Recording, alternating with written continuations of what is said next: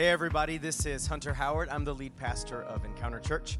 Here at Encounter Church, our vision is helping people encounter God, and that's what I pray and hope for you today, that you will encounter God through this message. Enjoy. It's a crowd of witnesses. Even look around in this room. In this room, we have generations, we have ethnicities, we have genders, we have all types of people, but we're all just a crowd of witnesses to a life of faith. You're not alone. You're not on an island. I'm not alone. It's not just me fighting for Jesus on my own. We're in a family. And it's easy when we're getting attacked to forget that this is the family of God. You know? And families have generations, right? We're in a family with generations. We're part of a faith legacy. Can you say legacy? Yes. You know, in my old age now, I'm thinking about legacy. Nobody beat me up, please. I know I'm just 30, but thinking about legacy. And you know, when I'm getting attacked in my thoughts, sometimes, you know, I just begin to think back on my own faith legacy. And you know, in the Bible it says, David, son of Jesse, Obed, son of blah, blah, blah, you know, the genealogies, right? And I would just read that. But that's legacy. And you know, I'm so blessed that in the house today is my legacy.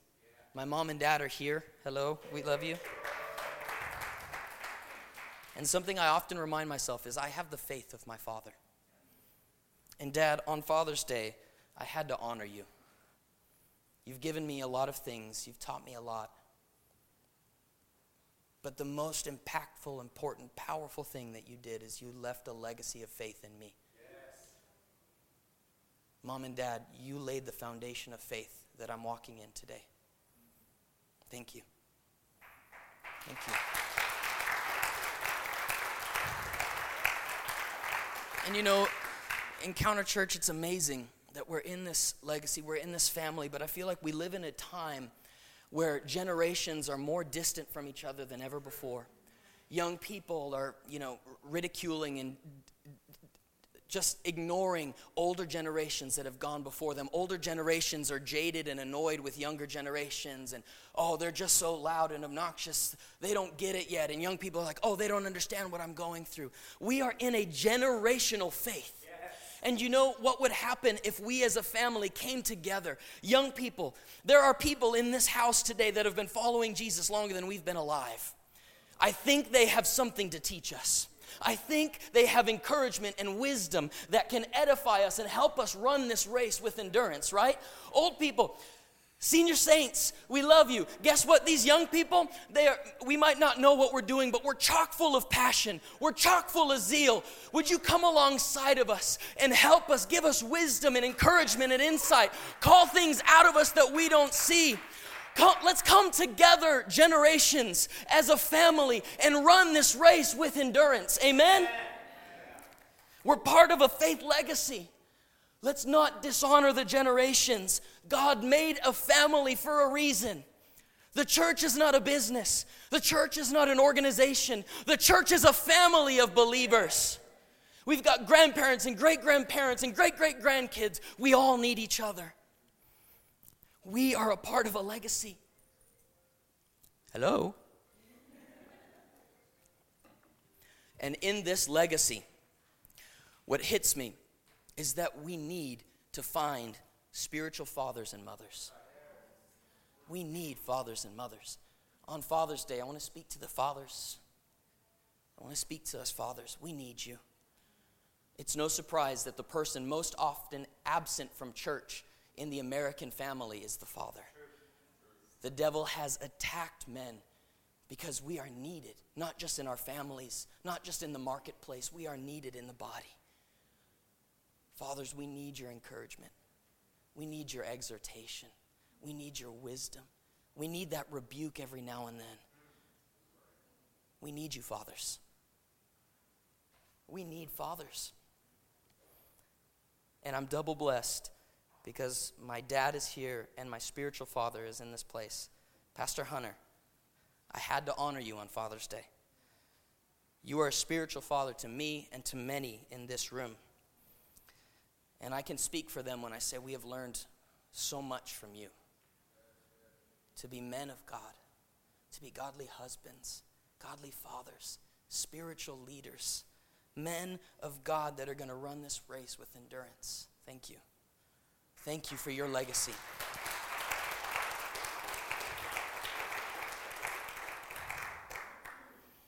So before the tears continue, let's just keep going, all right? So it says we're surrounded by a cloud of witnesses to the life of faith. So what does Hebrews tell us to do next? It says strip off every weight, especially the sin that so easily trips us up. Hebrews describes sin as a weight. I don't know if there are any runners out there. Obviously, I'm not one of you, but any runners? Have you ever run with like a weighted vest on to add some extra weight for intensity? Okay, yeah, you're a football player, that's why. Yeah. So imagine trying to run with this heavy weight on us, and we're trying to run a marathon. Very quickly, our energy gets sucked. That's how many of our spirits are. Weighted down by sin and other non-sin that just weighs us down and makes us heavy so we can't run with endurance.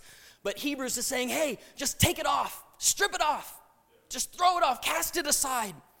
What are some of these sin weights? Maybe it's habits, sinful habits that are pervading in our lives, or weights slowing us down. Maybe it's perspectives about God and the church that are hindering us. Maybe it's relationships that lead us into sin and draw us away from the Lord. Maybe it's media. I don't know about you, but we live in a generation that's so just flushed with media and content and this and that all of us, we don't even have the mental capacity at times to run the race. Or maybe it's influencers, voices that we've opened our ears and our hearts to listen to that lead us away from the Lord. Or maybe it's shame and condemnation. There's heavy weights of sin that are holding us back. So we need to strip off those weights and run with endurance the race God has set before us. Because like I said earlier, we are in a daily battle with our sin nature. It's a daily battle. And this life of discipleship, this life of following Jesus radically, it requires endurance. It requires stamina. It requires like strength. So keep running. Encounter Church, I just feel the Spirit of God is wanting to encourage us. Keep running. Don't give up. I've seen so many people that come into this like a sprint, and they run, and then they backslide because they're not in it for the long haul, the daily battle of putting our sin nature in its place. And we get sniped out. We get taken out by the enemy. But that is not for us. That's not God's best plan for us. So keep running, keep getting up. If you're knocked down, pull a Rocky and get back up. Let's run this race with endurance, family. Can you say endurance? And so I'm going to give you 2 tips, all right? 2 tips on how to strip off these weights of sin slavery that are holding us back. And it all comes out of Colossians 3, verse 9 and 10. Take a look at the screen. And you can see it there. It says, don't lie to each other. Amen. Let's not do that. For you have stripped off your old sinful nature and all its wicked deeds. Put on your new nature and be renewed as you learn to know your Creator and become like Him. 2 tips. First, take off the old. It's like taking off a jacket. Take off the old jacket. Take off the old nature. Take off the old nature that was enslaved to sin. But it continues. It's not just take off, but it's now put on your new nature. So take off the old and put on the new. Can you help me with that? Let's get some movement in. We're getting sleepy. Take off the old, put on the new. Take off the old and put on the new. Galatians 2:20. Let's talk about taking off the old. Talk about one of my favorite scriptures. Galatians 2:20. My old self has been crucified with Christ. It's no longer I who live, but Christ lives in me. So I live in this earthly body by trusting in the Son of God who loved me and gave himself for me. When I come to Jesus and I place my faith in Jesus, my old nature, a slave of sin, in bondage to the devil, what happens to it? It gets crucified with Christ. It gets crucified. And I love this. I'm not like an English buff or anything like that. I made it through English. I didn't shine, all right? But a couple things that I notice here is it says that my old self has been crucified. That's past tense. Some of us live our lives going, my old self will be crucified with Christ. No, it has been, friend.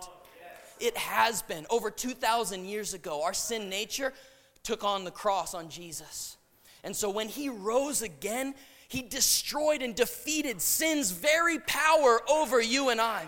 So when I come into relationship with Jesus Christ, I'm not coming into a wrestling match with the devil. I'm coming into a victory march where Jesus has defeated all of it. He took it all for me.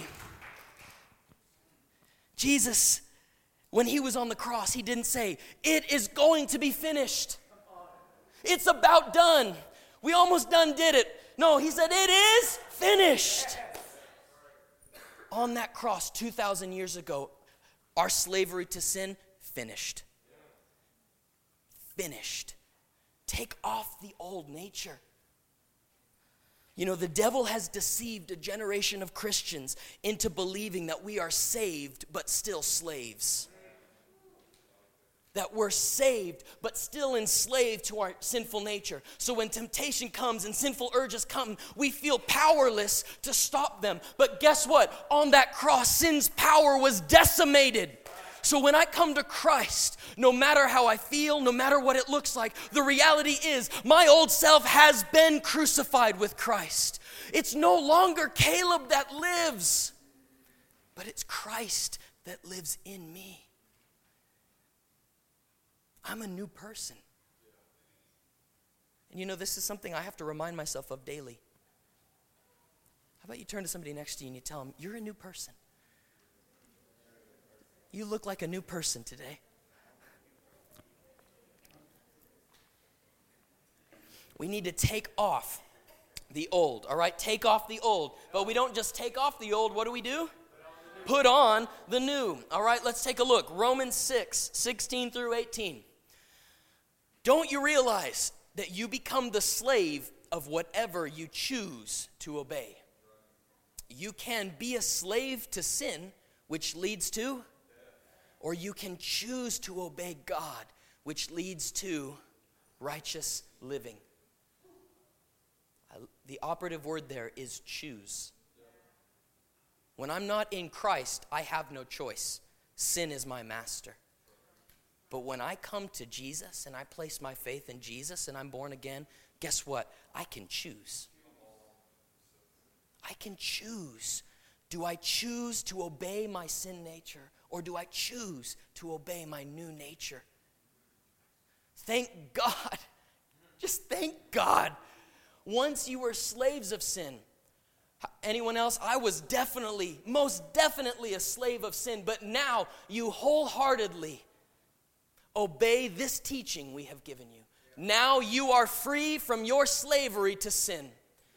And you have become slaves to righteous living. Take off the old, put on the... We choose to obey. What I obey is what I put on. What I obey is what I put on. When I obey my sin nature, I'm putting back on my old nature. I'm putting back on slavery to sin.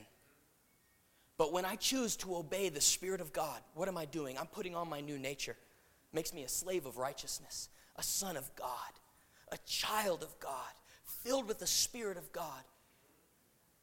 That's my new nature. That's our new nature. But we choose to obey. And this process, I love it. This process of taking off the old and putting on the new, do you know what it produces in us? Colossians shows us two things that this process of taking off the old and putting on the new produces. It produces holiness and it produces intimacy. Can you say that? Holiness, intimacy. Where does it say that? Colossians 3, verse 10. Put on your new nature and be renewed as you learn to know your Creator. Can you say intimacy? Learn to know your Creator, or intimacy, and become like him. Say holiness. Do you know what the Word of God says? That God, he works out all things for the good of those who love him and are called according to his purposes, right? Are we familiar with that scripture? This is the mastery of our God. Guys, listen to this. Even the process where, we're getting attacked by the enemy and we have to strip off the old and put on the new, even this process produces holiness. It makes us more like Jesus, and it produces intimacy. It brings us closer to Jesus. So God even literally takes the attacks of the enemy and he turns it so that when we put on our new nature and obey Christ, we become more like him and we draw closer to him. And so when the next attack comes, we obey him and we draw closer to him and become more like him. Even the process of spiritual warfare makes us more like Jesus. Isn't that masterful? The devil thinks that he has something, so he comes at us with accusation and attack. But God even takes the accusations and attacks, and he makes that a process that makes us more like him. Think about that. The next time that you're facing temptation, it's an opportunity for holiness and intimacy.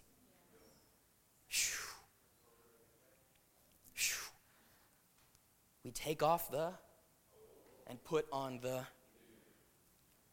Can I give you a bonus point? Is that okay? Yeah? One more? This is something that hit me a few weeks ago, and it's about spiritual warfare. Spiritual warfare. How does spiritual warfare deal with faith? You're about to see. It blew my mind. I was just thinking about Ephesians 6 and how the Apostle Paul he's writing to the church of Ephesus, and he's exhorting them. He's saying, hey, put on all of God's armor. Put on the helmet of, anyone know? Salvation, and the breastplate of righteousness, and the belt and the shoes. Put it all on. Get it all up on you. And then he goes in Ephesians 6:16. He says, in addition to all of these, hold up the shield of faith to stop the fiery arrows of the devil. I don't know if this has happened to anyone in here but me, but there are times where I'm going about my day. I've had a great quiet time. I'm going about my day, and then all of a sudden, out of nowhere, just some sort of crazy thought hits my mind, whether it's, lust or an emotional attack or, disbelief or faith, fear or whatever. And it just hits me out of nowhere in my mind, and it just feels like that fiery dart that just hits me in my mind. And when this would happen to me, if I'm going to be real, I would start spiraling out of control. I'm like, oh my gosh, what's happening, Lord? I'm saved. I love you. Why am I getting attacked? Oh no, do I need a demon kicked out of me? What's going on? And I just began to panic. And so I read this, and then as I was preparing for this message, the Holy Spirit just hit me with this. Hold up the shield of faith. Why faith? How does faith protect me from these fiery darts of temptation? Can I show you? When these fiery darts come, it says, hold up the shield of faith. And the shield of faith goes back to Galatians 2:20. The shield of faith, oh, this is so good. So the Bible describes the devil as the deceiver and the accuser of the brethren. All right? Deceiver and accuser. And so what he does is he stands in the heavenly courts and he's shouting accusations against me. Caleb is this. Caleb did that. Caleb deserves judgment. And guess what? Before Christ, all of that is true. 100% truth. I deserve judgment. I was under God's angry judgment because of sin. I was a slave to sin, and the devil had every right to accuse me. But guess what? When I placed my faith in Jesus Christ, what happens? My old nature was crucified, and a new nature came into me. The Spirit of God came inside of me, and sin's power was broken in my life. So guess what? When the devil starts coming and throwing darts at your mind, oh, you're this or you're that, or you used to do this, and you can go, you know what, devil? I'm going to hold up my shield of faith. You're right. I did used to do that. But my old self has been crucified with Christ. It's no longer I who live, but it's Christ that lives in me. See, this is the mastery of God. That even when we're attacked by the devil, when we're facing temptation, it's an opportunity for us to choose to strip off our old nature of sin slavery, to put on our new nature, created to be like Christ. And we grow in holiness and intimacy, in holiness and intimacy. That is spiritual warfare, the shield of faith. You can tell I'm loud and intense. I used to think spiritual warfare was shouting in tongues as loud as I could. And those are great moments, and I love doing that. But spiritual warfare is holding up the shield of faith. It's standing firm in my salvation. It's not standing firm in my performance. It's not standing firm in my Bible reading ability. It's not standing firm. It's only standing firm in what Jesus did on the cross for me. Spiritual warfare is, I deserve judgment, but Christ took it for me, and now I'm a new man, devil. Every accusation you have against me, he took it. Colossians says the list of accusation that the devil had against us was nailed to the cross when Christ was up there. The accusations against us, friends, nailed on that cross. See, the devil has deceived a generation that we're saved but still slaves. Oh, but the reality is our old selves have been crucified. The work has already been done. We just can't forget to remember that when we are in Christ, slavery is no more. We have a new nature. Righteous, holy. When the Father looks at you, when you're in Christ, do you know what he sees? He sees Jesus, the righteousness of his Son. That's why the Bible says we can boldly enter heaven's most holy place. Because when God looks at us, he sees Jesus. So let's strip off the old, friends. We don't need to pull a mental spiral like me. We just need to remind ourselves, that's not who I am anymore, devil. This is who I am. When fear comes knocking at your door, Holy Spirit says, hey, I want you to go tell that person about me. Fear comes knocking on our door. Oh no, what are they going to think about me? I don't know enough. I don't know. What do I say? What do I do? Hold up the shield of faith. It's not even me that's talking. It's just Christ that's in me. And if all you have to say is that, you have enough. That's called a testimony. So let's strip off our old nature, friends.